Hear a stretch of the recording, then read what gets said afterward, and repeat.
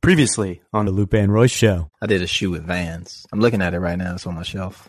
Send me one of those. I got a box of them around somewhere. What size you wear? Damn. I'm gonna see if I got something in the box. What size you wear? I wear a 10 as well. So? What are you saying, Tom? You could walk a mile in my shoes? That's what you're saying? Tom said that like, hey, I want some shoes too. Tom, I'm not sending you any shoes. Me and you don't wear the same type of 10 because I'm from the streets. Are you from the streets? The Lupe and Royce show is a Say What Media production. The presenting sponsor is Blue Microphone. What up, y'all? This is Lupe Fiasco, and I read books, not on a regular basis, but on a basis. What up, y'all? This is Royce the 5'9", and I'm not well read at all. All I do is rap. Apparently, all I do is just sit around and decipher all day, according to people. So. And this is Tom Frank. I'm just the regular dude that sits along with these two knuckleheads. And you're listening to the Lupe and Royce show. What's that mic you got back there? How come you got a special silver? I got a special silver edition. Yeah, where's my silver edition?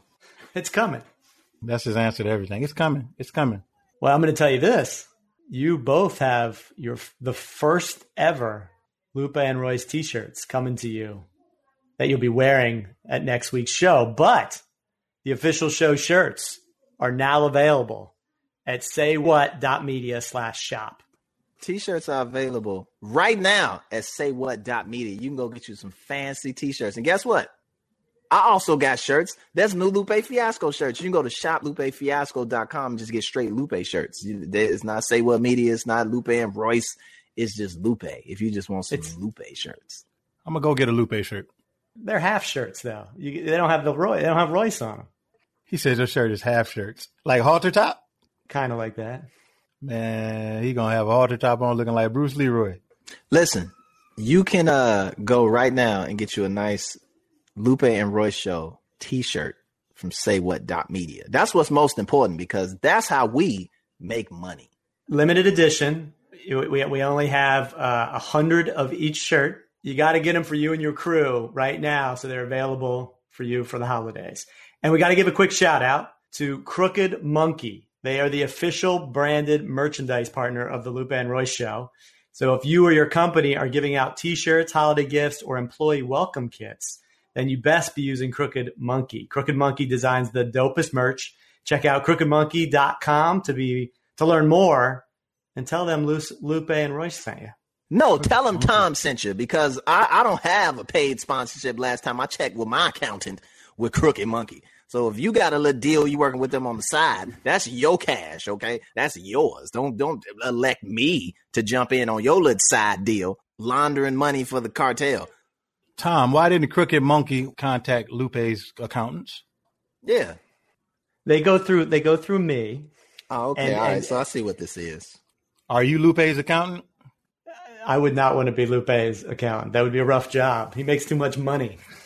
Oh, wow. Here we go. Now you're just putting me on blast for the tax man, huh? I just want to preface this whole podcast by saying I'm not a part of any cartel. Man, you a part of the Allensworth cartel, cuz. Hey, listen, are there Allensworth cartel shirts? Is it Allensworth or Allentown? It's Allensworth, right? Allensworth. Is there Allensworth cartel t-shirts, which I specifically asked, or did you and Crooked Monkey, yet again in y'all little cabal of infamy, fuck me out of my Allentown cartel shirt? I love cabal of infamy. I wonder that's why they call it Crooked Monkey. Okay, I see what's going on here. Royce, what's going on? What you been up to? Still building up here in my studio, man. Just taking it a day at a time. Recording whenever I get some ideas, but mostly just dealing with contractors and being on other people's time. Just building shit slowly but surely. Because I told you I expanded one of my rooms back here, so I had to expand, build a whole new room, and then also totally redo my live room. So it's taking a minute, and I'm learning a lot as I go too. Because prior to this, I knew nothing about this shit. Now I'm almost an expert now. What makes me upset about what you just said is that I knew about that stuff and you didn't ask me. That, my brother, upsets me deeply because I could have informed you about acoustics. I could have hooked you up with some contractors from the beginning to build you out the finest studio in all of Greater Metro Detroit. But no, brother, you have to go on trailblaze out there on your own. But it's cool though. You said last time you was here, y'all was still in front door, so. I could have got you some of them doors, is what I'm saying. If you needed a new door. No stolen merchandise, bro. It wouldn't have been stolen. That's what I'm saying. When are we going to get a tour? I saw pictures. It looks fantastic. Thank you, man. Thank you. As soon as it's done, I guess. Plus, the whole COVID thing is kind of like messing us up. Lupe not moving. He not moving from that spot he's sitting there. He been there the whole pandemic. Yeah, I ain't got COVID either. So there's that. I too don't have COVID, I'd like to say. What about you, Tom? I got another test down the throat. All went good. But Tom has exposed mad children to COVID, though. That's the other side of Tom. I like to say that this is a COVID-free podcast. 100%. As of right now.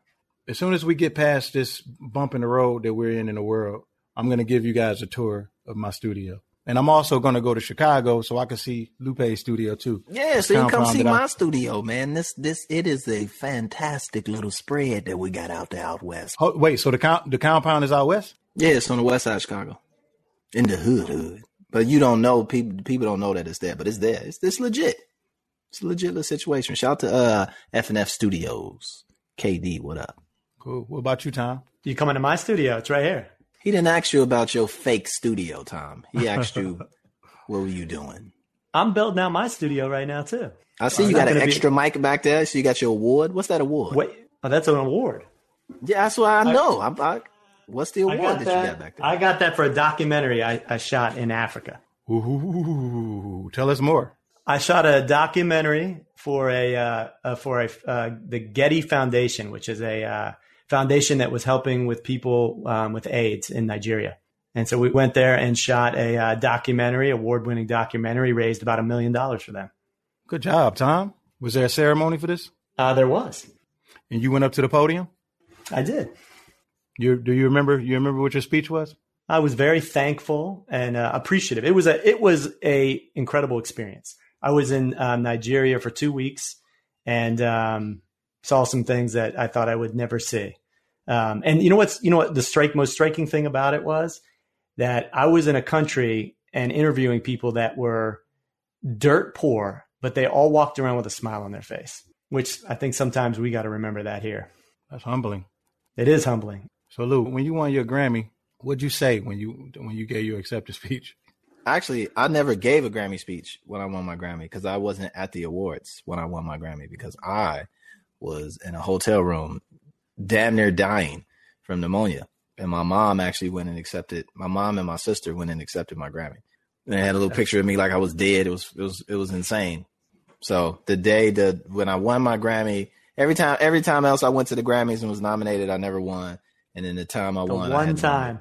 Actually, I won another time and then another time too, but that's something different. But I went up for the other time that we had won.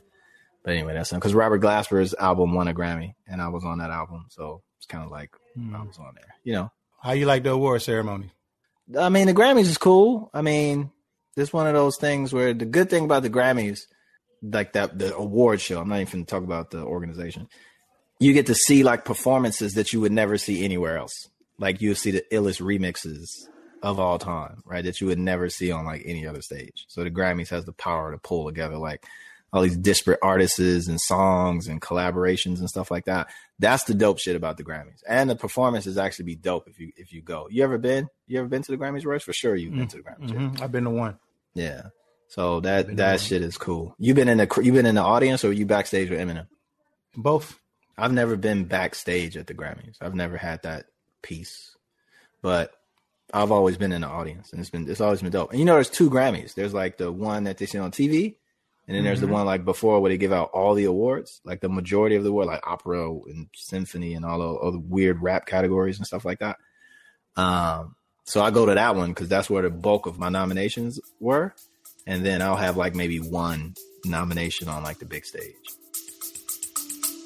We'll be right back. Did you know that you can change what you taste by what you hear? How can you use sound to make a deeper connection with your clients? Can we be healed with sound? Sound influences people in their buying decisions and their daily lives. In the podcast Audio Branding, I explore all of this, both with my own observations as a voice actor of over 15 years and by interviewing knowledgeable professionals in the field of advertising, marketing, music, and science. To have a listen for yourself, visit audiobrandingpodcast.com. I was sitting behind Will and Jada, and I was sitting next to Kim Kardashian. Jada turned around and said she turned around and told me she liked my jacket.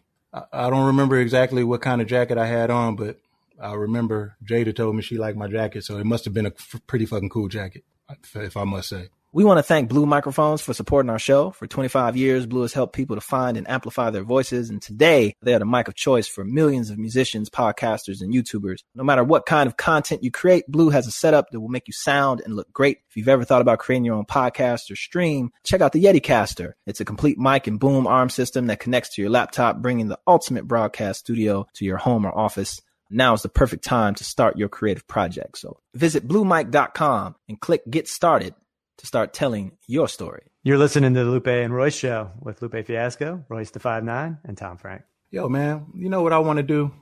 I want to send some prayers and well wishes to the families and the friends and the loved ones of all of the rappers and people who lost their lives and were affected by all of the senseless violence that's been taking place in and around hip hop recently.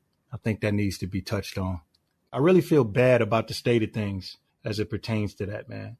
I hate to think that being a hip hop artist is such a dangerous job. Oh, it's not. You don't think so? No, being a street nigga is a dangerous job, right? Like if Crazy Legs was in a shootout, right? Or and I said this on my IG Live a while ago, and it's not to disparage or talk down on anybody because I feel the same way as you. But there has to be a separation of this is hip hop. That's not hip hop. Mm-hmm. That's some street shit, right? With street niggas. And I come from that life, you know, I put myself on blast. I come from that shit. And that's what happens in that life. Niggas die, right? On the rap side of things, just with rappers, you don't see that. I've never seen that. I feel like rappers are targeted. Because people see shit like this, and then just the way that the genre itself is portrayed most of the time, and the images that people see for the most part. You know what I mean? For the most part, the images that people see, I think that some people subscribe to it and feel like that it's a part of it. So you get shit like what happened with Benny, you know, Benny going to Walmart and somebody trying to rob him. You know what I mean? Like niggas ain't just robbing anybody at Walmart all the time. You know what I mean? Sometimes it's like, oh, the shit, that's Benny the Butcher. You know what I mean? And the prize is even more because it's a rapper. You know, you want to be able to say you got Benny the Butcher's chain. You know, you want to be able to score points off of this person just because of the type of shit that they rap about. You agree with that? I mean, sure. And I looked at that situation too. I don't know anything about the Benny situation. I don't know none of the aspects of it. I didn't know if he was in Walmart icy than a motherfucker. Right. And you know, all it takes is somebody who after that bag, whether you're a rapper or not, they'll rob a street nigga if he walked in there looking like that too. They'll rob Santa Claus if he walked in there with $1 million on his neck. I don't know if that's the case. Right. So That's why it's kind of like, each instance is its own instance. And some of the things, you know, the backstory about it's a fight, you know, and fight got out of hand. Somebody feeling a certain way. So they up. Right. Another is, you know, even in their music, they beefs is just laid out. You know what I'm saying? Like they beefs is just, I got beef with this dude, like by name. Right. Or by gang or whatever. And it's a different kind of situation. You can understand like, oh, they really at each other. Like he's really talking about, when he catches dude, he's going XYZ, or when he catches such and such XYZ. And I think each situation is its own animal, but I agree with you. Out from the outside looking in, so much of hip hop has just been defined as street shit. Right. And it goes, I was listening to Mobb Deep album. I was listening to the Infamous a few days ago, and I was like, yo, this shit is violent. Right. Like this shit is from the beginning of the from the beginning of the album to the interlude to the whole motherfucking album. Like, this shit is violent. They talking about just shooting niggas, robbing niggas for fun. I'm like, damn. And it just shows that's what, 95, 94, 95? Mm-hmm. So just think from 94, these premier albums, if you go back and listen to them, not all of them, but if you go back and listen to some of them, they're extreme, they're ultra violent. And that becomes a staple for hip hop, right? And it kind of gets lumped in. People take it wholesale. And I remember I went through Biggie's album and I was listening to that shit. I was like, what the fuck have I been listening to? Like, he talking about raping kids and throwing them. I'm like, God damn. And part of it is hip hop did that to itself, right? Like, you had those experiences from wherever they came from, institutional violence, racism, whatever, you know what I'm saying? Whatever diagnosis that you want to put on it or why you said those things. But when you stepped in the booth, you made a choice to speak that. And it could have been your truth. It could have been some studio gangster shit somebody made up. It could have just been a story that they told. You know what I'm saying? That wasn't true, but it just was. But the story they chose to tell was the super ultra violent shit about a robbery in Queens. Right. And it's a classic. You know, it ain't like some fly by night shit. It's like, this is niggas learn how to rap listening to this. Right. And you fast forward to today. You know, I don't see no difference. Somebody was talking about like King Von, rest in peace. And it was like, man, his music was so violent, da-da-da-da-da-da. And somebody was like, man, but shit, you can go to any decade in hip hop, maybe not the 70s, but late 80s, definitely the 90s, definitely the 2000s. It ain't no difference. From big artists, like huge, big ass artists, sold 10 million records, XYZ. You listen to some of the body of their work, and that shit's just as violent. Right. Just as talking about the same goofy shit. So, I mean, I'm conflicted, I guess, Royce, but expound, brother. I'm conflicted. How? I mean, so what, so the content of the music, you think that plays a part? I think when the content is actively you talking about shit you did, like literally did, and putting a premium on what you saying being reality. And then there's a reinforcement coming through that studio gangster. I didn't make up that term. Where we learn that term from? From hip hop, right? I've never heard studio gangster being used anywhere else except in hip hop, right? So you get this reinforcement of people wanting to act out their shit. I'm not gonna put myself too deep into a motherfucking hole, but I know that's true. You know, that aspect. And when you got those type of conversations about making sure that what you're talking about is real, people put themselves in very precarious situations. They ain't have to start out as gangsters, but you talking that shit around some gangsters, and then they putting you into the spotlight.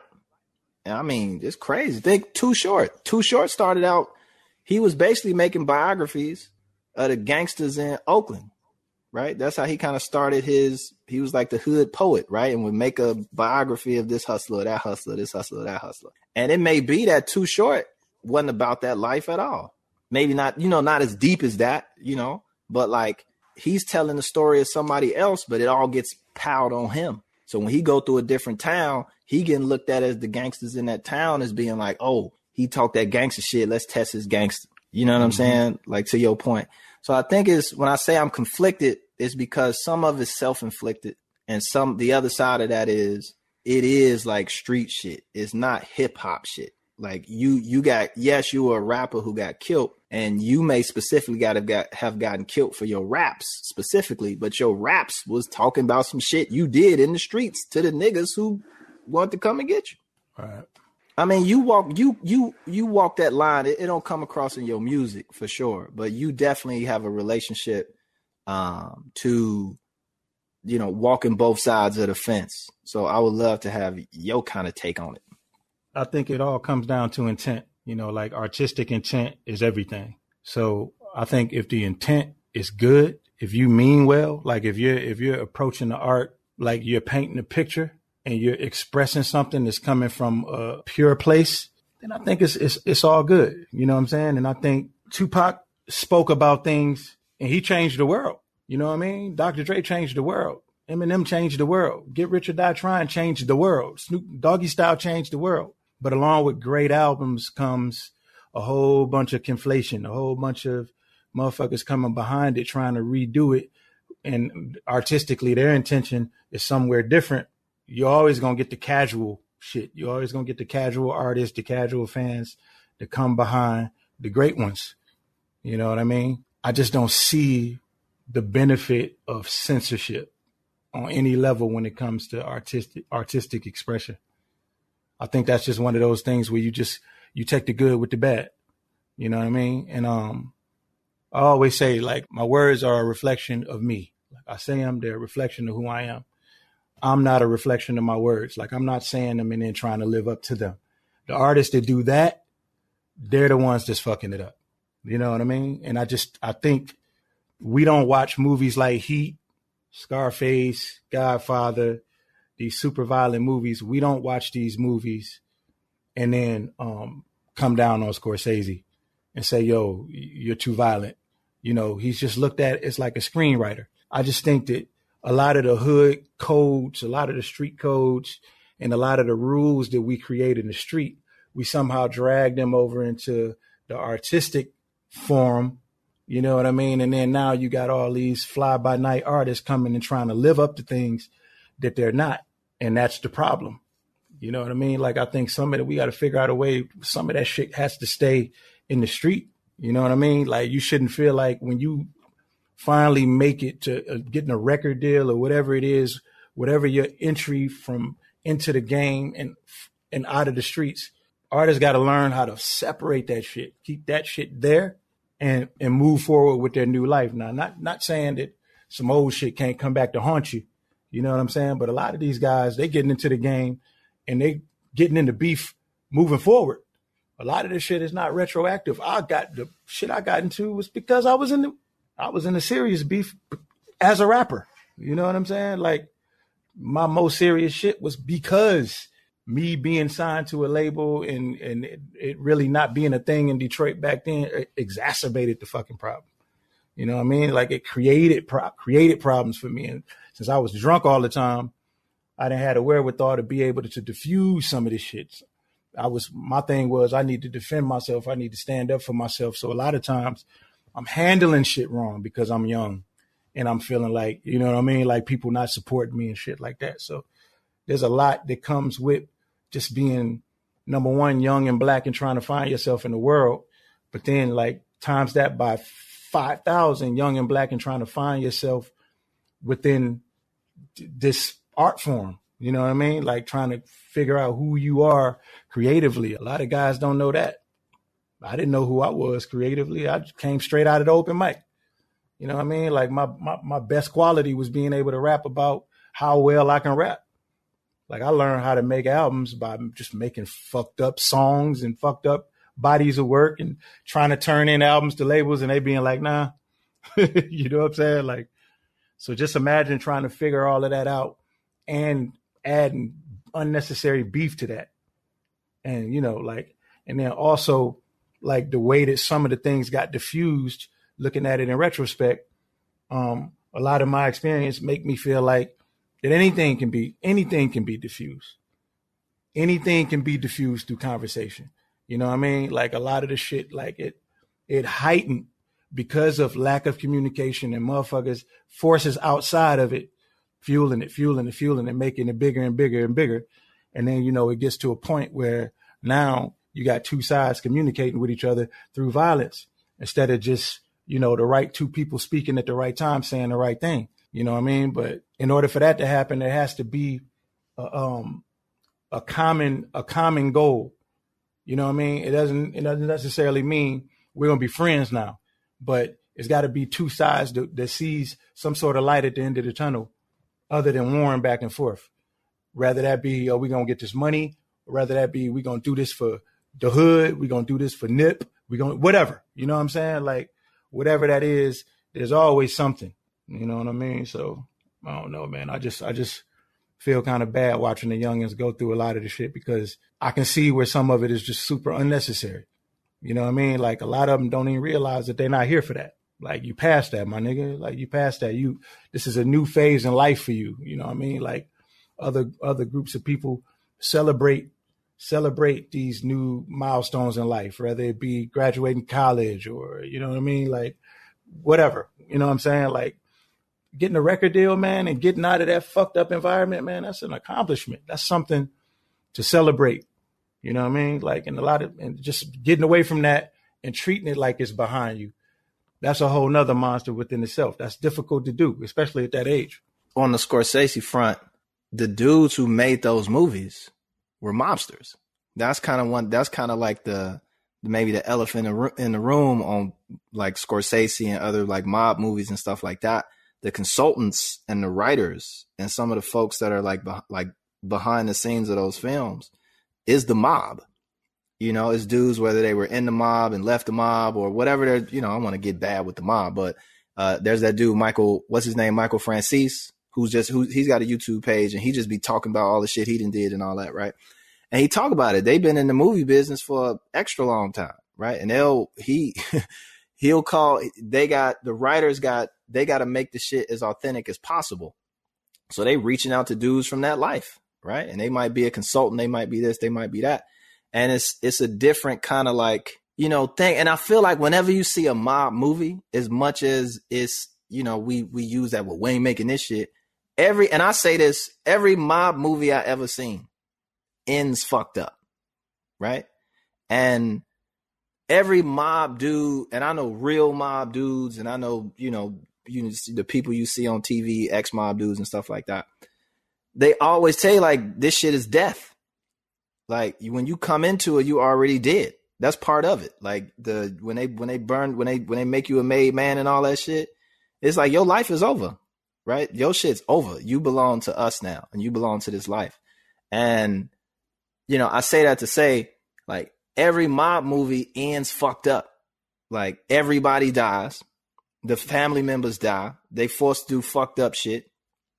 Even Jay-Z, when he was like, I had to turn away when Tony killed Manolo, Scarface killed his best friend for nothing, right? Off an assumption that he had. I even say like, why everybody want to be like Tony Montana? Nigga, didn't you see the end of the movie? Right? Like, why is this such a big deal? And if I think sometimes people don't look at the end game, right? And even when you brought up something about like a common goal, right? The common goal is at the end, right? Where are we trying to get to? I think sometimes people get caught up in the middle, that they forget, like, nigga, watch Narcos to the end, right? Like, watch the series to the end. Don't pause and replay your favorite scene and like watch New Jack City to the end. Watch Boys in the Hood to the end. Watch Menace Society end. All those gangster movies that I can't honestly give it the same type of critique that I give a rap album, right? Because niggas ain't dying at the end of rap albums. I like what you said, Royce, about when movies get away with it, right? It's just a story, whereas rap doesn't get away with it in the same way that a movie gets away with it. And that's crazy because let's take rap albums out of it. Let's look at careers. Let's look at Jay-Z's career. You know what I mean? Like you'd be hard pressed to find anybody who would call him a drug dealer today. You know, so if you're following his career from when he made Reasonable Doubt, when he was talking about, you know, selling drugs in the Lexus and the kilos in the Lexus and all that shit. And then watched his maturation process and his growth from then to now. That's almost like a fairy tale ending. That's something to aspire to be. Jay told me something super important to make it real. We was in the studio and he was like, that grand opening, he was like, grand closing. He's like, you got to know how to end. Right? Whatever the shit you're doing, you got to know how to tie that up and be done with it, to your point again. So even somebody like Jay-Z, he told me that directly to my face, right? Like you got a grand open, get all the shit you need to get done, and then you have to close just as hard and just as, you know, sacrificial on the other side. And I'm sure it was a moment that he had where he had to just like, you know what? All this shit right here is done, right? We doing this or nothing. Right. And then that's a different point of view. You building off a foundation of something else. And he still talk about that shit because he still needs to, he even has a thing where he needs to be connected to the streets and the relevant shit like that and blah, blah, blah, blah, blah. And that's different from when you building off a foundation of violence, right? Niggas is trying to become rich off violence. And that whole thing is like, well, what's your goal? It's like to be rich, but you're not pivoting, right? Like you're not pivoting and getting into some, you know, the Black Album ain't Reasonable Doubt. You know what I'm saying? Like it's two different kind of situations happening. Whereas you look at somebody else, every album, like, man, all this shit sound the same. What does it sound like? It sound like niggas talking about killing each other, right? Niggas on the block, to your point, getting intoxicated and not even off something that they can shake off real quick, like maybe some alcohol, right? These niggas is taking all type of prescription shit and pill shit to stay in your system for 15, 20 hours, right? Trying to solve problems and navigate, and everybody around them wasted and ain't no support groups, like you said. And I think it's certain artists like Jay-Z, to your point, is different, but he's the 100% exception. The rule for the majority of niggas, they ain't coming out like Jay, right? And even the people who try and pivot and do the Jay shit and see that path. I mean, how many of them got cut down in the midst on some street shit, you know? I mean, again, I feel my human aspect is very like empathetic to it, but my street nigga shit is like, that's the game. That's the Cosa Nostra. That's the part of the program. That's the Black Hand. That's the guerrilla. That's all that shit. That's what that is. Once you sign over to that, it's jail and death. I want to get to today's guest and get his take on this. And here's why.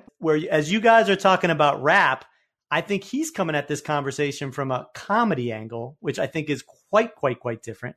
So on the line today, we have Tony Baker, who's also a Chicago native. We've had a lot of Chicago folks on here. Tony's a stand-up comedian and actor who has been performing around the country for nearly a decade and has become well known for his viral animal voiceover videos on social media. Tony joins us today to talk about the art of comedy, how his career has pivoted in response to the pandemic, and what he thinks that Fly was thinking on Pence's on head. But we'll get to that in a minute. Also, make sure you check out his OnlyFans page with Boney Taker. Somebody made a page with that name, and it's me on the page, Boney Taker. Boney Taker, man. How you doing, Mr. Tony Baker? How you doing, great one? I'm good, y'all. You know, happy to be here.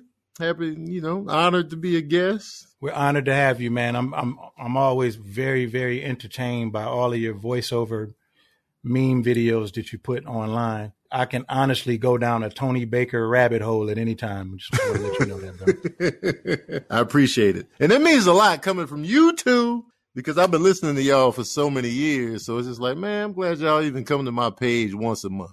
If you've been listening to us for so many years, how come you ain't got neither one of our albums on the top shelf your shelf in your living room? Oh, I only have Illmatic up there. Right. Why? You ain't got us, though.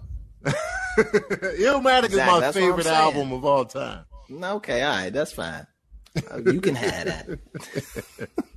But Lupe, when I talk about my personal classics, Lupe has two, in my opinion. You know what I'm saying? Food and Liquor and The Cool. Back-to-back classics. 5 micers in Tony Baker's magazine, which is nobody reads but me. Tony, speaking of hip-hop, right? You came in at a segue.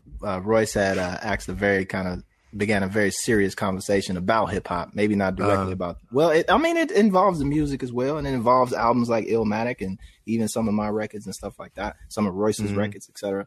And it was kind of a dork segue before we get into the light. So we'd love to get your take on the issue that Royce was kind of addressing. What was it? I just started out just sending my well wishes and my blessings to all of the families and the loved ones of anybody who's been affected by all of the senseless violence that's been taking place in hip hop over the past, couple of weeks and shit. It's been, over the whole pandemic, it's been pretty fucked up. But I was just talking about how unfortunate it is, man, like to watch the youngins just go through this, and you can tell where it's kind of like hard to separate the street shit from the music shit. A lot of guys, they get into the music shit and then they think that when they in the music shit now, they got to hire shooters. You know what I mean? Like, or they wait until they get in the music shit to start beefing with each other. And, some niggas wait until they get into the music shit to start being in a gang, repping the gang culture. You know what I'm saying? Like, it's almost like that they feel like it's part of it. You know what I mean? And you got like just a whole bunch of kids trying to live up to something either that they're not, or just trying to live up to something that they feel that that's what they need to be in order to be successful in today's climate. And me and Lou were just talking about The music itself, the content it's been super violent and aggressive, for as far back as we both care to fucking remember, but it just seems like people rapping about shit and talking about shit versus people actually doing shit and shit happening to rappers. It just seems like it's at an all-time worse. We in an all-time worse place right now than we've been. Like if there ever was a time where we need tutelage, guidance, OGs with some sense, it's now. I go to Hip Hop DX every day. And I feel like it's a rapper shot and killed, or at least shot, every single day I go in there. A lot of times it'd be rappers I've never heard of, but then it'd be like, Boosie got shot in the leg, and then King Von, the whole situation there, and it's just like, and then the Fuel, if anybody comments on it, it's like, yo, you come to this city, you gonna get it too. And it's just like, and now they're trying to ban Meek Mill from North Philly. It's just like, man, when does it, you know what I mean? And we all come from, Lupe's from Chicago. I'm from Chicago. Royce is from Detroit. We come from that violent, culture. Chicago, Gang City, McGee. And it's like, you think when you get on, when you make it, when you get a career in rap, you feel like you're supposed to be going in the opposite direction. But it's like, nah, man, we got to amp it up. Let's get the guns in here, man. You're supposed to be rapping to get out of the hood, but we bringing the hood with me and the bullets. I need those record sales, so I need real bloodshed. And it's just like, come on, man. Bruh, this sucks, man. When I used to go to the studio in Chicago, I used to go with a gun. I had my little rapper backpack, and I get on the train, and I'll be strapped at the studio. And this was before record deal. This is like, okay. But it was really because it was like, I'm on a part of town that's a little bit shaky. I'd rather be with it. But my mom was like, nigga, if this is the studio, maybe you should stay your ass home. And that was kind of like, hey, well, I don't want to shoot nobody, but, maybe. Was the studio on the west side? Yeah, it was out west. It was like out west. Yeah. Yeah, man. Growing up in Chicago, I just thought violence was just the way it was everywhere. All as a kid growing up, all you know is your city. And you just like, man, Chicago, violent, gangs, cab driver shot and killed right in front of my house on 36th Street. This is what we do out here. And then when you move and you expand and you see new environments, you just like, man, it was ultra rough where I was at. Central Pennsylvania didn't have those problems. You didn't have that in Central Penn? Yo, you had candles in the windows in Pennsylvania. I've driven through Pennsylvania. The single candle in the window is creepy shit. What is that? What is that, Tom? I don't know what you're referring to here. You know exactly what he's talking about. I've driven through Pennsylvania, kind of near Hershey and stuff like that, and I'm going through like rural areas, and then you see like a old school looking house. First of all, Quaker Oats looking house, and then you see a candle in the window. Just, I don't know if it was electric or whether it was an actual, but it looked creepy as hell. And I saw it all throughout Pennsylvania driving through there. Creepy shit. And it'd be mad stars on the garage. Man. Did you have a star on your garage? No, that's like more Texas than it is Pennsylvania. Blood. Stars on the garage. Trust me, next time you out in the countryside, you're going to see mad stars on the garage. Stars. Mad stars. So, Tony, what have you been up to, man? I've just been, putting out content, twitching, doing a comedy show here and there, Keep Your Distance Comedy, promoting merch and promoting my comedy special. Just been, doing the best you can do without much travel. Keep Your Distance Comedy. What's that? Explain that to me. What is that? Keep Your Distance Comedy is Kev on Stage. He himself and Transit Pictures, what they do is a live comedy show outside with a super small audience spaced out, probably about 20 people in the live audience. And we do a comedy show live. We got multiple cameras, so you can buy a ticket to the show and watch it online for 24 hours. And then it disappears. So it's like you can be at the live comedy show right there, no matter where you are. You can be in Pennsylvania, Central Pennsylvania, and watch the show live with the candle in the window. And so people can buy a ticket to that. So it's a virtual comedy show. And I'll be doing one next month, Tony Baker and Friends. But yeah, and it's really dope because I get the live audience, because they've been trying to get comedians to do the virtual shows like this, like how I'm sitting here with y'all. And I'm just like, no, I'll pass. I can't. But because I need that stage and that live audience to feed from. But they probably about to lock LA down again. So I don't know what's about to happen. We're all getting locked down again. Everybody gonna be living that Lupe life. Yeah. That's exactly what needs to happen. Like, don't you understand? Like, that's where we need to be. We need to be in the crib. When was the last time you left the know house? Lou. We know Lou. What do you mean? I left the house earlier today. I get around. You know, I'm not leaving the house and going to the bar. You know what I'm saying? I'm not leaving the house and going to the bowling alley. Like, I'm just like, I'm going over here and grab me a little twos and fews from this little spot. And I'm going to make me take the long way home on the streets. And then, you know, back at the crib. Where you live? I'm not telling you that. You know, I know where you live. I have mapped and triangulated Tony Baker's house by analyzing all of his videos and lives and analyzing the flora and the fauna of the community in which he lives in. And I've pinpointed this man's home. I've got a map of his. I'm gonna find out where diorama of his whole house. Tom, where's Lupe live? Oh, I can't say. You better not say. Royce. I'm not saying a word. Where does Lupe I know live? where you live at, man. I got you. I'm gonna text you. Yeah, please hit me up. I'm gonna find you. Hey, Tone, did you start doing the voiceover meme thing in the pandemic, or were you doing it prior to? I did my first voiceover in 2013. And what I did was I did 2 videos initially. And then Marlon Wayans was about to start a company called What the Funny. It was going to be like a digital platform for content.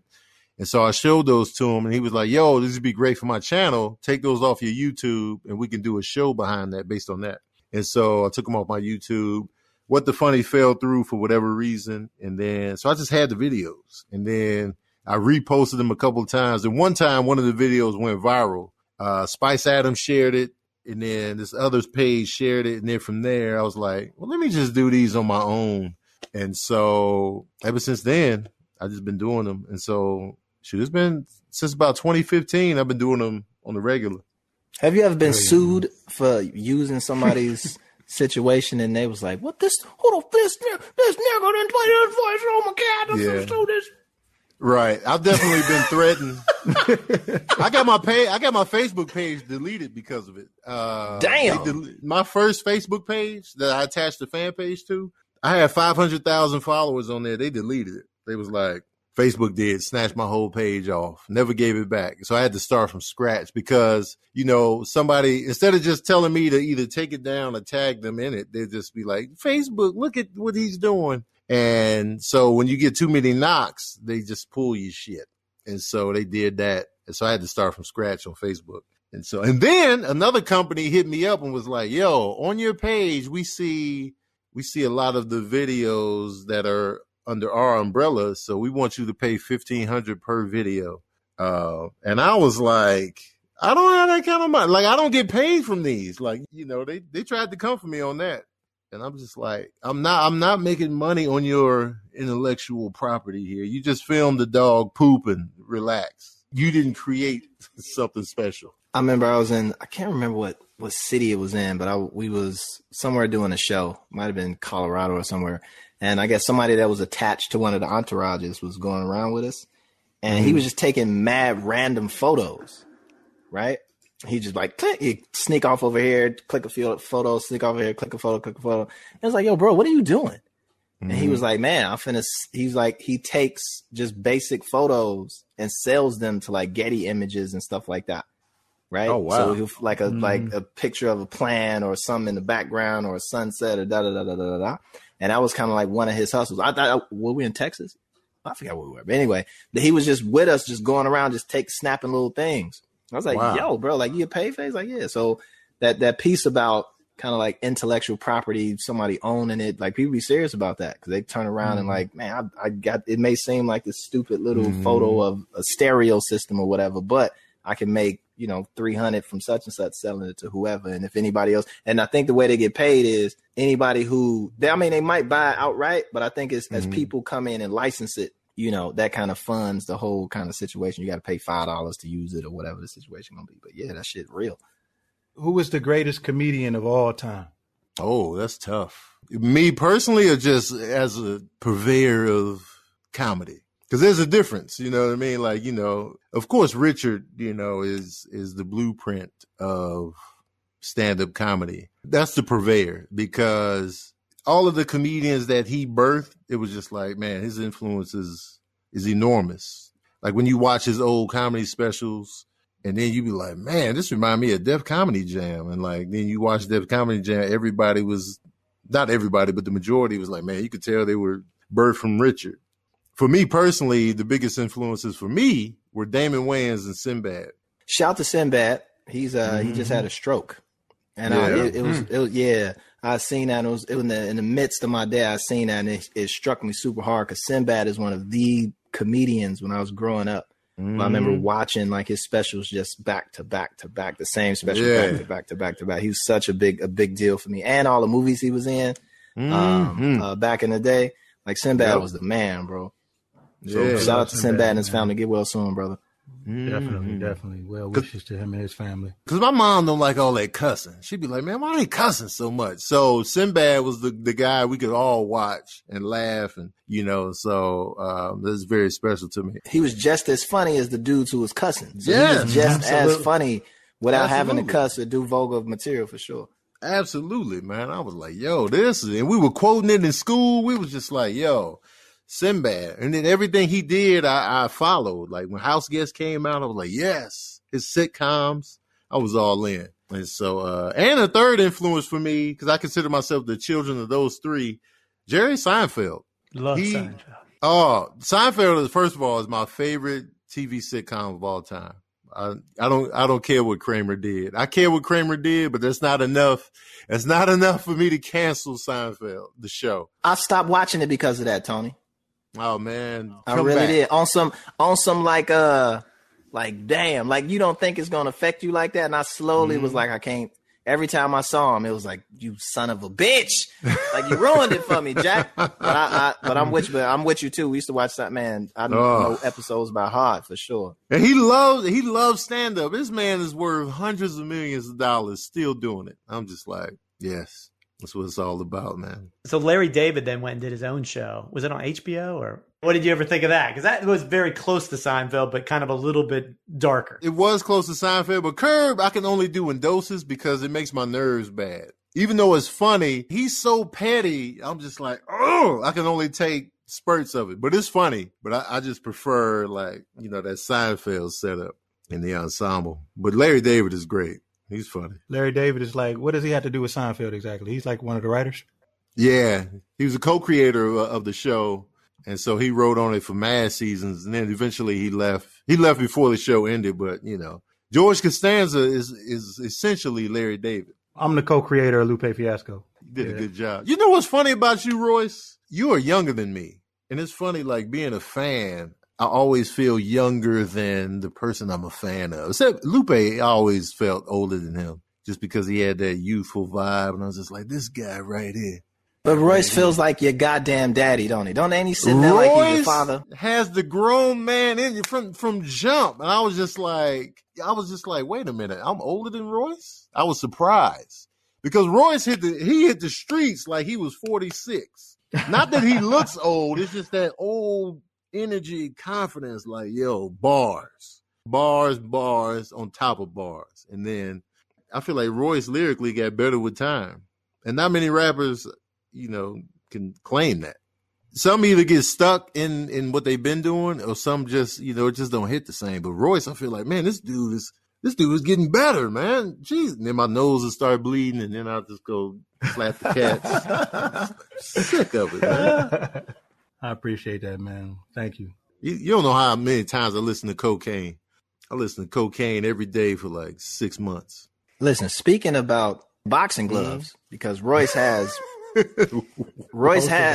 LL Cool J's boxing gloves.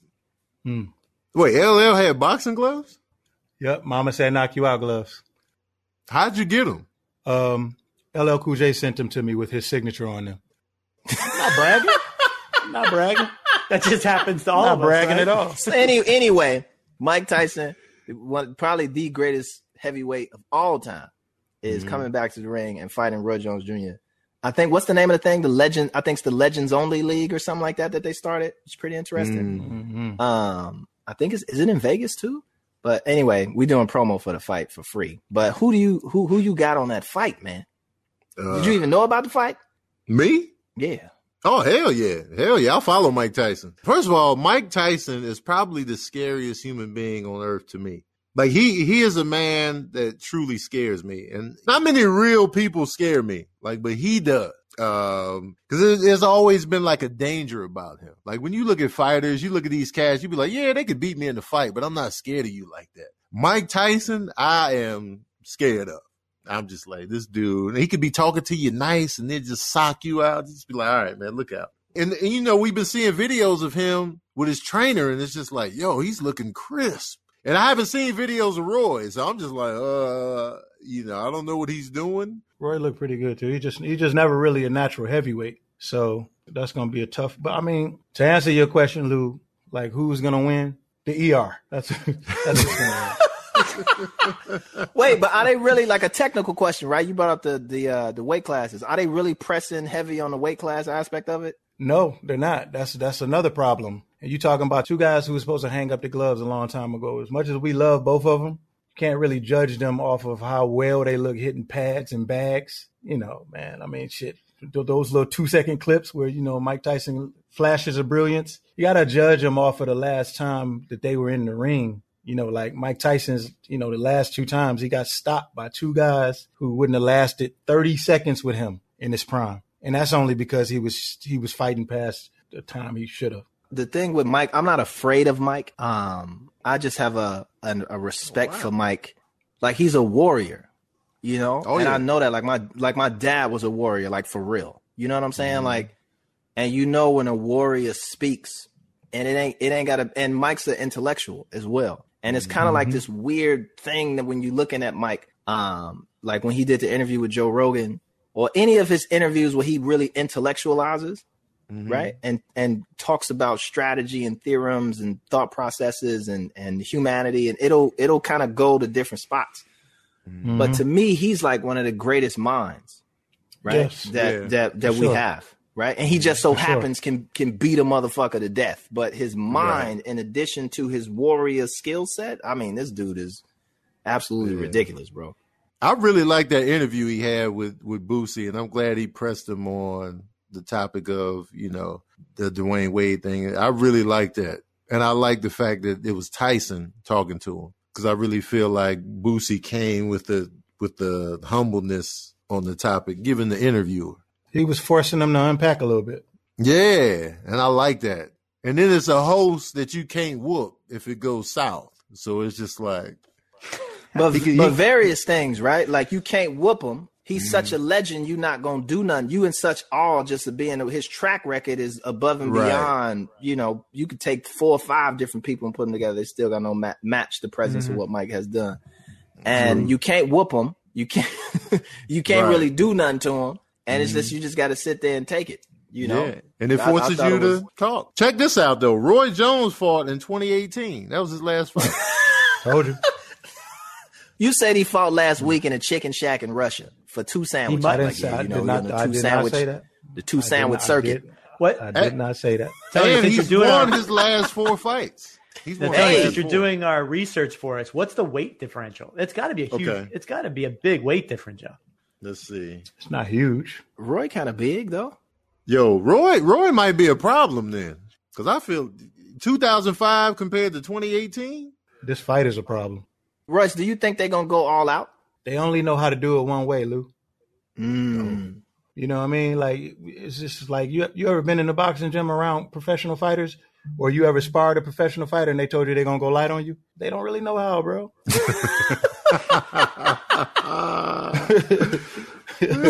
You fuck around and accidentally land a shot and that's it. That's it. Everything goes out the window. Mike don't know how to go light, bro.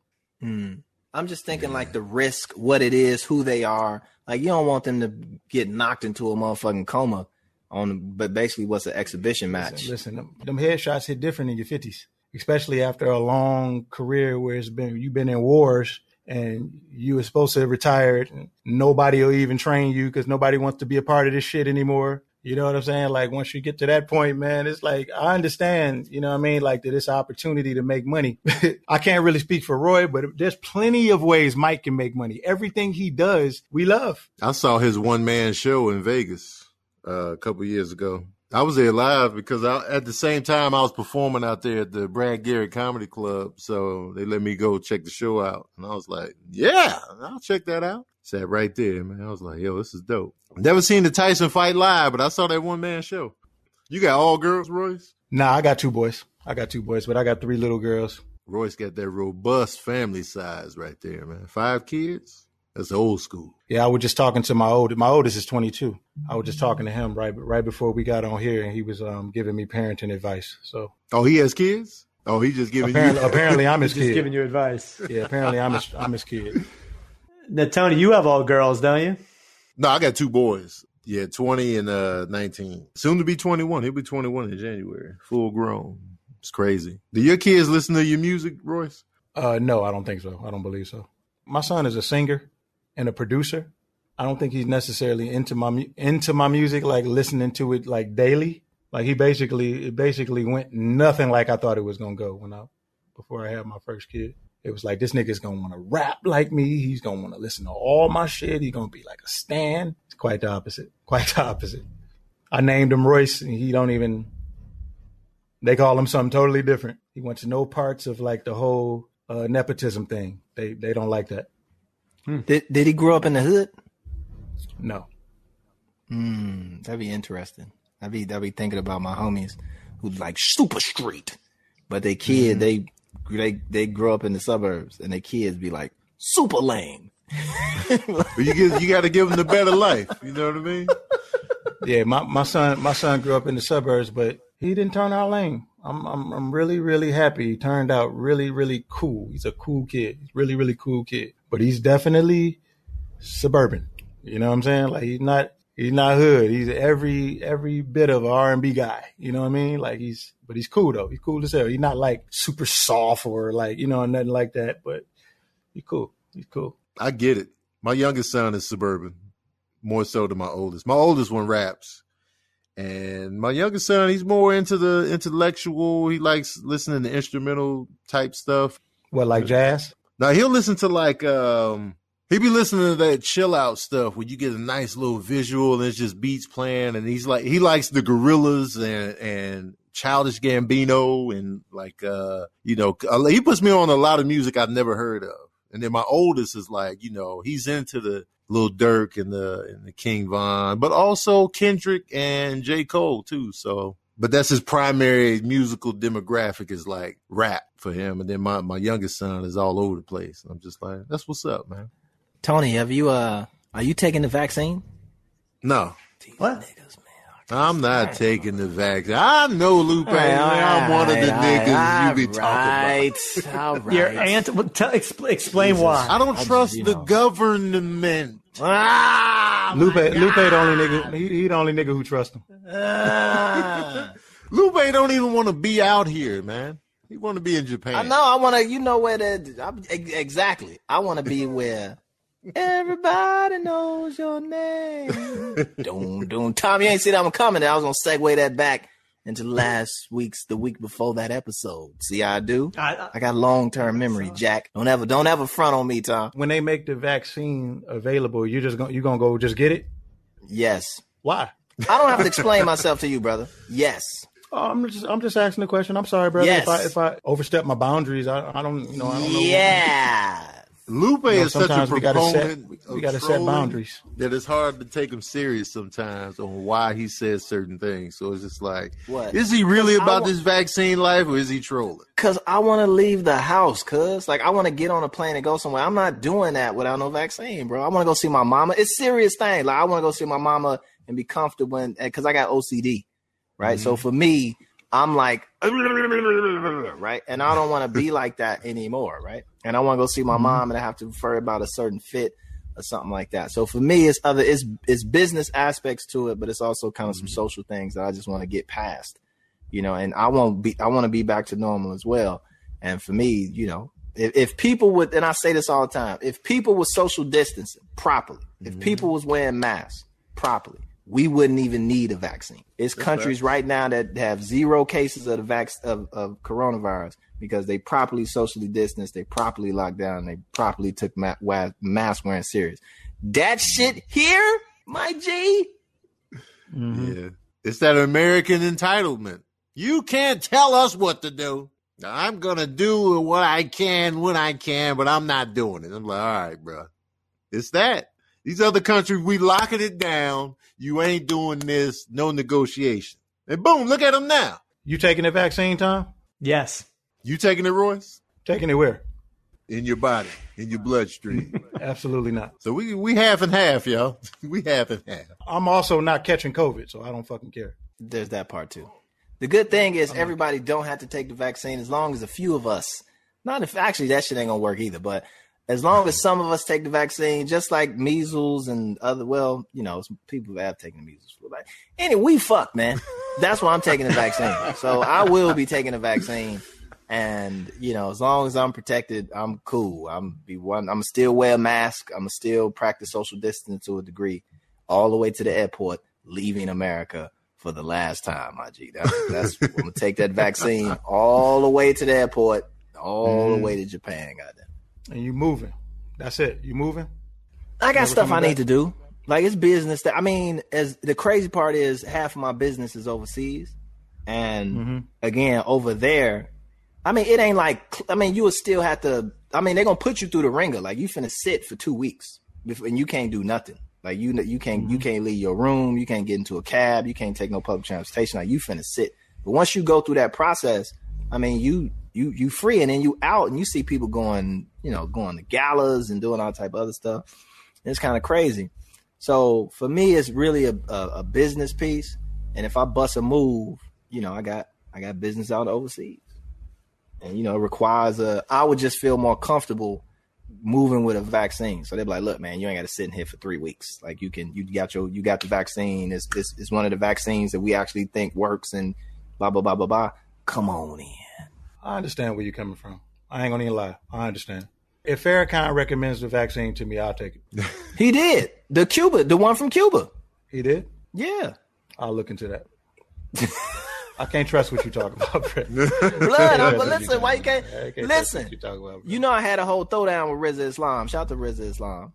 And I brought it up to him. I said, listen, man, the minister said on the July 4th situation, he said that, okay, he don't trust the American vaccine for X, Y, and Z, but he said that the Cuba vaccine and what Cuba's working on, if it come back right, I mean, that's that, you know, you might not trust America, but it's other countries who you rock with who also developing vaccines. So might be the Cuban joint. You know what I'm saying? I'm open to that. So you're going to go to Cuba and get their vaccine. I've been wanting to go to Cuba anyway.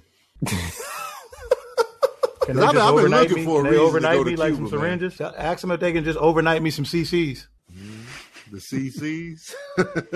I'll inject it myself. Would you take the Cuban vaccine for real? Like, but that's really, like, go back and watch it. Like, the minister was talking about the Cuban vaccine. Would you take it? If the minister suggests for me to take it, if I talk to him and he tells me to, yes, I will take it. My man. Yes, I will take it. I'm not anti. Call you tonight. And for the record, I'm not anti-vax. I'm not anti-vax. I'm just anti-trust of America. That's me. I just don't trust America, man. I'm sorry. Wait a minute. So you guys are not trusting America, but you're going to trust another country with this vaccine? No. I trust Farrakhan, not another country. Farrakhan. I just want to go to Cuba. You know what I'm saying? It's a time machine. I kind of want to go to Cuba. It's a time machine, man. I want to see that. Let me tell you how close I got to Cuba. I was performing on the cruise ship, and one of the stops was Cuba. Oh, hold on. Wait. Cruise ship. Wait, hold on. We have a lot of questions about this. You just pressed the secret buzzer and didn't even know it. What cruise line was you on, Jack? Which one was you on? I was on, it was Norwegian. Oh, okay, we'll take that. We'll take that. But anyway, go on ahead. Norwegian Cruise Lines. I was on there. One of the stops was Cuba, and I was like, woo! Like, when I got on the boat, because I was doing, like, cruise lines a lot. This is before, you know, the COVID thing. And I was excited, and I was like, but you gotta get a yellow fever shot before you can go to Cuba. And I was like, man, well, all right, well, give me the shot. And I was just like, but then they was like, you have to pay for the shot. Because I wanted to go to Cuba, man. I was like, yo, look, the yellow fever, man, ain't nobody tell me this. How much is the shot? And they was like, it's going to be $400 if you pay for it yourself. And I just looked at Cuba from the ship. I was just like, I'm not paying. I wasn't that, you know what I'm saying? Like I needed the money, man. So I just looked at Cuba from the boat. I seen all the old school whips moving. I was just like, man, I'm right here. I stayed on the boat, man, because I had to pay for nobody. They should have told me this in advance. They're going to hit me with it on the ship. Yeah, it's $400 if you want. I was like, man, and I'll just only be there for a couple hours. No. There's plenty of stuff to do on the ship. You played that right. And listen, don't even regret. You played that absolutely right. Because I've definitely looked at flying coach. I fly coach all the goddamn time. Like, how much is first class? $1,200. How much is coach? $500. I'm finna keep that $700. That's on me. I feel it, man. Yeah, hell yeah. When I land, I'm gonna have $700 to move around on. You feel me? I'm reminiscing. I want to get on a flight so bad. And I'm like, sir, what flight? You can have any seat on the plane. What do you want? Give me the window. No, give me the middle. I want 64B. Now you went to the middle? Oh, you know. I heard Delta's not even doing middle. It's either the aisle or the window, and that's perfect for me. Shout out to Delta Airlines for doing that. Shout out to United Airlines. You know. Yeah, that's the way. That's the way that you should book all flights right now during the pandemic. Yep, that's space. I don't like United. We don't like you I don't either. like United. We don't like you either. They ain't United. Isn't United the one that dragged the guy out? Yeah, they all the threw way down him the out aisle? mid-flight. United. Fuck that guy. He didn't deserve to be on the flight. No way. That's just how we roll. Okay, you either got status or you don't, and that's just what that is. Ain't they the ones that had the incident with Tamika? Who Was that United? Tamika Mallory? Wow. Oh, what she do? Is that United? What she do? Probably. She was like racially profiled or some shit. What did she do? I can't remember the story well enough to be able to. I don't want She to. I don't did want to fuck. something. I don't want to fuck the story up because She that's did like something. She did something. she didn't do anything. What do you mean? What do you mean she I will. did something? I will tell you. Listen, I'm not getting into the seriousness of this. Or Tamika Mallory getting kicked off a racially profiled United flight. I'm not getting into that. What I am getting American into. Airlines. There you go. You trying to put it on us? American Airlines. What do you mean, American us? Airlines Who is us? trash Wait, who's too. us? Us, United. Yeah. When you unite, it's us. So you are United. No, United got a lot. United has a lot of stories like that though. They do. A That's lot. fine. But listen to me. Not getting on United. Let me tell you something. That's fine. You ain't got to. We don't want your Damn kind. United. We don't want your kind. I'm a Southwest guy. Southwest, You know why? Southwest is my number Whoa, two. whoa. You know You why? couldn't give me a Southwest plane for free. Like y'all can keep You that. know why? Because I get my 1 through 10 status, and I get to pick my seat. Okay, I now can check sit it. anywhere I want to sit. Now check it. What I was about Freedom. to say was that the United can be kind of garbage. Delta's pure. Delta can be whatever. But on United, when you get status, when it turns over and you got status, woo chow. I ain't got the patience to make it through the bullshit to get to the status. Hold on, let me level. show y'all. Hold up. Let me show y'all this. Now he's going to go get his, what do you got, Oh, here we go. His status symbol. his status coat? Or what, Here's- do you have a special sports jacket? Here's another thing about Southwest that I enjoy. The bags fly free. You get 2 free bags on Southwest. And when you get this, oh, here we go. What is Oh, this is why he pumping up United. Oh, look, they sent this. To Wait a me. minute. he I got just hung something. in there. I got something. Oh, you wait. oh. You wait for a sec. You wait. Y'all Look showing at the fine off. quality Hold on, and let me grab craftsmanship my on little that. something. Hold on, man. See what I got up in here, man. Let me grab my my frequent flyer miles from Spirit. And spill. All right, so- airline. I'm going to show you my thing from They make Southwest. the seats I that Let's was, don't see this. recline. Come on. I was one time, they reached out to me because I was booked. I had checked in on 3 separate flights at the same time. The only way you can do that is if you have 3 flights within 24 hours, right? Oh, snap. And look what they gave me. Gave me this nice little bag, little Southwest bag right there. Oh, okay. That's some bull. That's little some bullshit. parachute. Man. You got the You can't parachute. even put nothing. You can't even put nothing in that bag. Spirit don't even give you your own bag. Man, they don't. They don't, man. Like, it'd be like, I'd rather sorry, take the man. Oregon Trail to where I got to go than Spirit Airlines. Man, I swear, man. Horseback. Every landing is rough. You have that prominently displayed in your Hell in your yeah, I'm living room proud of there? this, man. You know, this because flying has taken years off my life. Just so you know, the amount of radiation that I've been with, like just body fucked up, all the flights I done been on, man, this is a rep. I want this to be, gets past this down to, you know, it's going to be in the wheel for someone. Why did they give you that? He changed after he got that. I'm sitting here looking at that thing like, what It's the such hell? a little thing. Couldn't they just send you First an of all, email? Tom, I'm They not- mailed that to you? Tony, yes, they did mail it to me. And yes, Royce, I was a little perturbed by this presentation myself, but then when I got into the specifics and the design, I mean, this is something. I mean, why not? Why not? Where is that sitting at? It's sitting on my menagerie of collectibles. It's right next to your Grammy. He got gold plaque for the cool right next to the United Airlines Million Mile. No, I got I'll show. I will bring out my menagerie if you want. It's a lot of things, but I got, maybe it's for another show, but I have there's a famous artist. No plaques, Platinum actually. plaques. Nope. The Grammys, Nope. the swords, and then you got the motherfucking award that says you booked on the same airline for. Nah, that I mean- long. Lupe got a whole Grammy. And he proud of the United Airlines. No. Listen, We've never seen the it's Grammy, the little, but it's we've the seen little that. things. It's the mementos Consistency. that people that I've come into contact with through my travels. So I got when I got invited to a summit, right? There was a famous artist who gave me one of her paint bottles and signed it, right? And then I got a opium pipe from China, right? Which is up here too. Mm-hmm. I got I went to the Petrified Forest. You ever been to the Crystal Forest, right? I think it's in New Mexico, but the Crystal Forest where they got all these petrified trees. I got that. I got some beads that I got when I was in Istanbul. I got it's like little things, you know what I'm saying? And it was like, yo, this will fit right in the, Mm-hmm. So when people come in and they look, they're like, what the fuck is all this shit on top of your bookcase? I'm like, bitch, nigga, that is my menagerie of collectibles. I'm all about the menagerie, but just the pride in this United one is just. It was just in context. It was just in context of what we was talking about, and I It's wanted through to the just roof. represent for the United because I'm, that's squad. They from the crib, based in Chicago. You know what I'm saying? Oh, are they? Yeah, I didn't know that. Hell yeah. 1 million miles. Lupe be in first class looking at that thing while somebody while some black lady is getting drugged off the plane by her neck and shit. He don't even notice it. He's just like, Get a black ass out of here. Lupe, like, what did she do? What did she do? They're like, sir, you gonna say something? I'm like, oh, what are you talking? I have no idea what you're talking about. Let me get my Financial Times.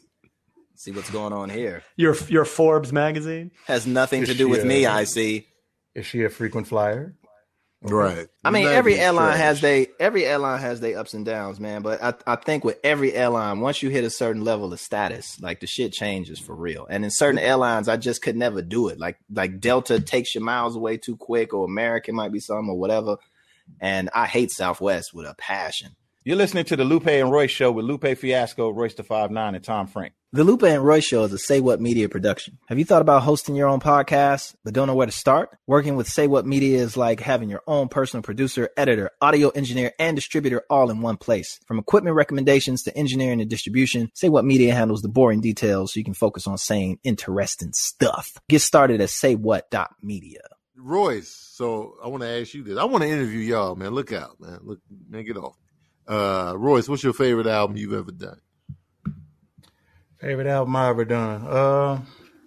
Well, album called Book of Ryan. It's I made it. Well, it's I feel like every artist should have that one self-defining album, right? So for me, that's my self-defining album. So it was made to not really be topped. You know what I mean? Okay. So in my mind, it's my favorite one because it's the most dear to my heart because it's my story.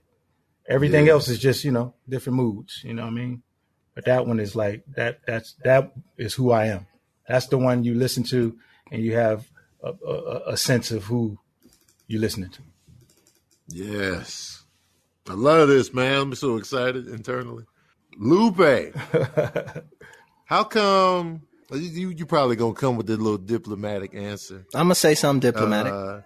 Right. How come you didn't work with Common more often? Fuck that nigga. How about that? All You right, weren't expecting you know that, what I'm was you? saying? Okay. No, I'm just joking. I've worked with Common, Jack. I've worked with But Common.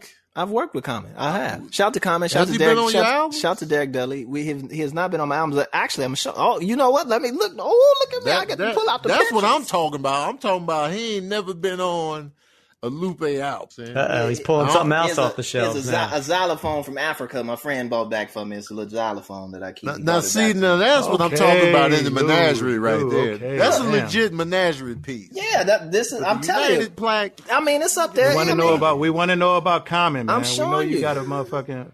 We know you got a trombone from fucking Istanbul. They go Common. They go me. They go Jennifer Hudson. 3 of Chicago's finest.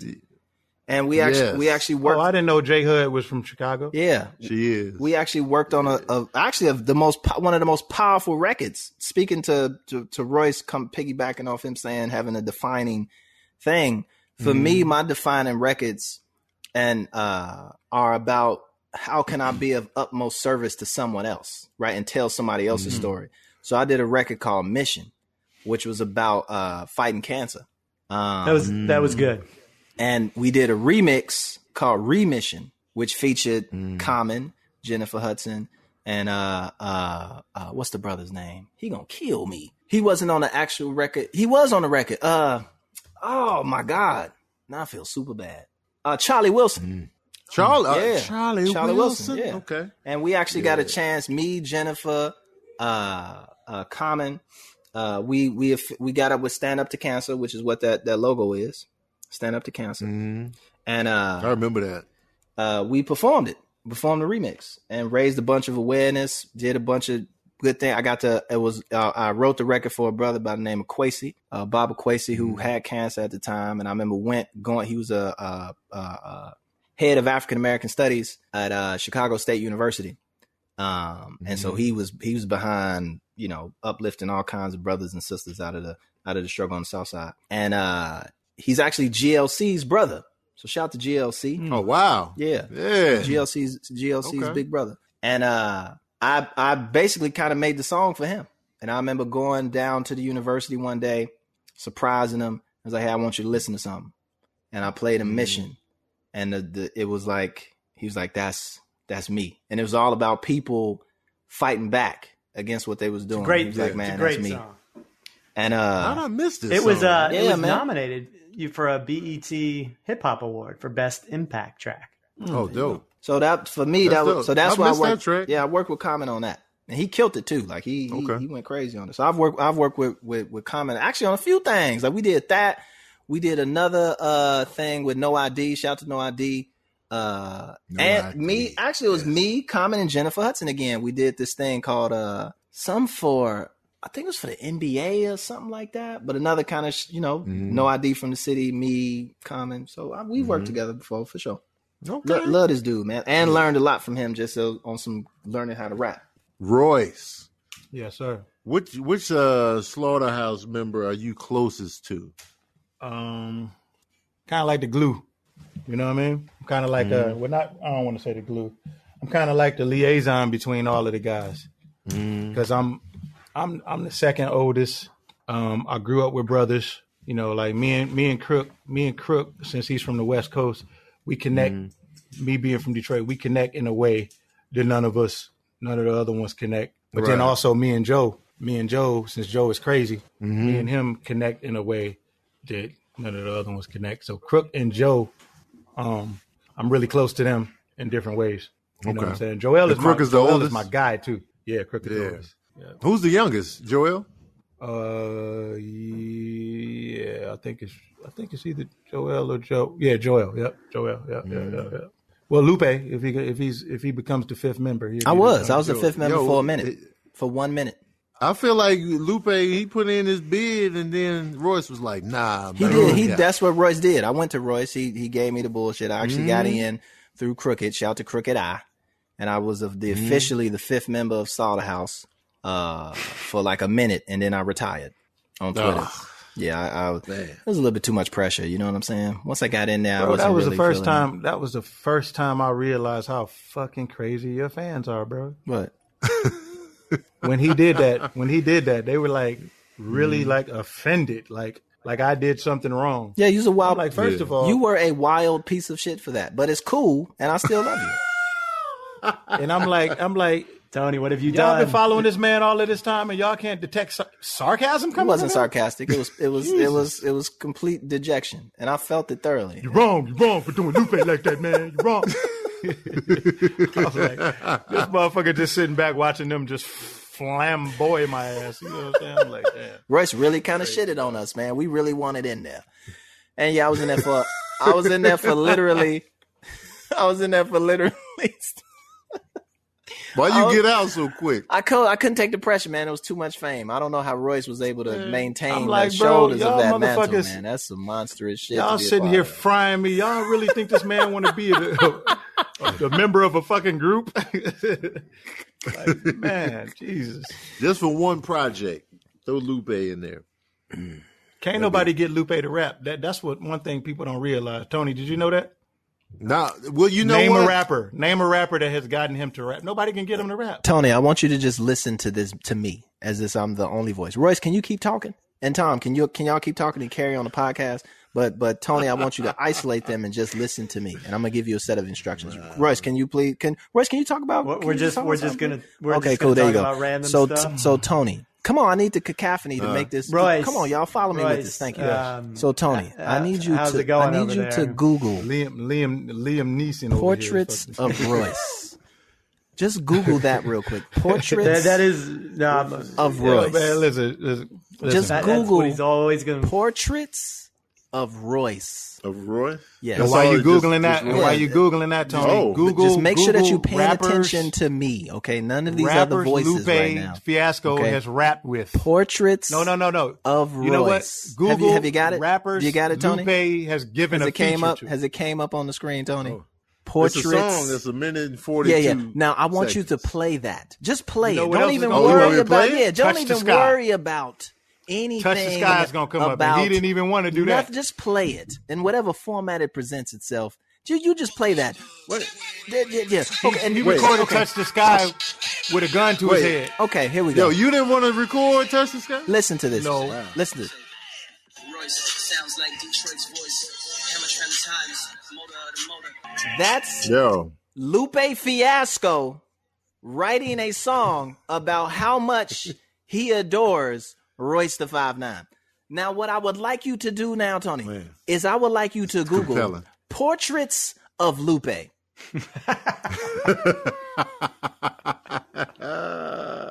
I let believe me y'all see. going for this. All Let me the see man what had to comes do, that rap right there, he could have just sent that to me, and we could have just did a song. He won't rap with me. That's what he won't admit to y'all. Nobody can get Portraits. him to rap. There is a Yeah, I portrait see of a Lupe. portrait. A Lupe Marin, 1938. by Right, there Diego is Rivera. no Yeah, portraits of Lupe. there's Hey, portraits. look up Lupe Fiasco feature. Okay, Lupe Fiasco feature. Tony has turned into our research guy. Here. You're gonna see Jay-Z. man. You're gonna see Snoop Dogg. You're gonna see Lil Wayne. You're gonna see Kanye West. You're gonna see a myriad. You're gonna see a myriad of other MCs and rappers. You're gonna see Wale. You're gonna see Rick Ross. You're gonna see a myriad of people that I've been rapping with. But you're not gonna see Portraits of Lupe by Royce the 5'9". You're gonna He see ain't gonna all see- that, but you're not. He ain't gonna see Royce the 5'9" featuring Lupe either. We got a Oh. whole podcast together. Me and him done been on how many podcasts is this? It's number 10. We've sung songs Y'all together. did 10 already? Yeah, Wow. we deep in this. No, he just wants some How long y'all measly know raps. each other? Like, how long was y'all cool? Long enough for me to be thoroughly disrespected, Tony.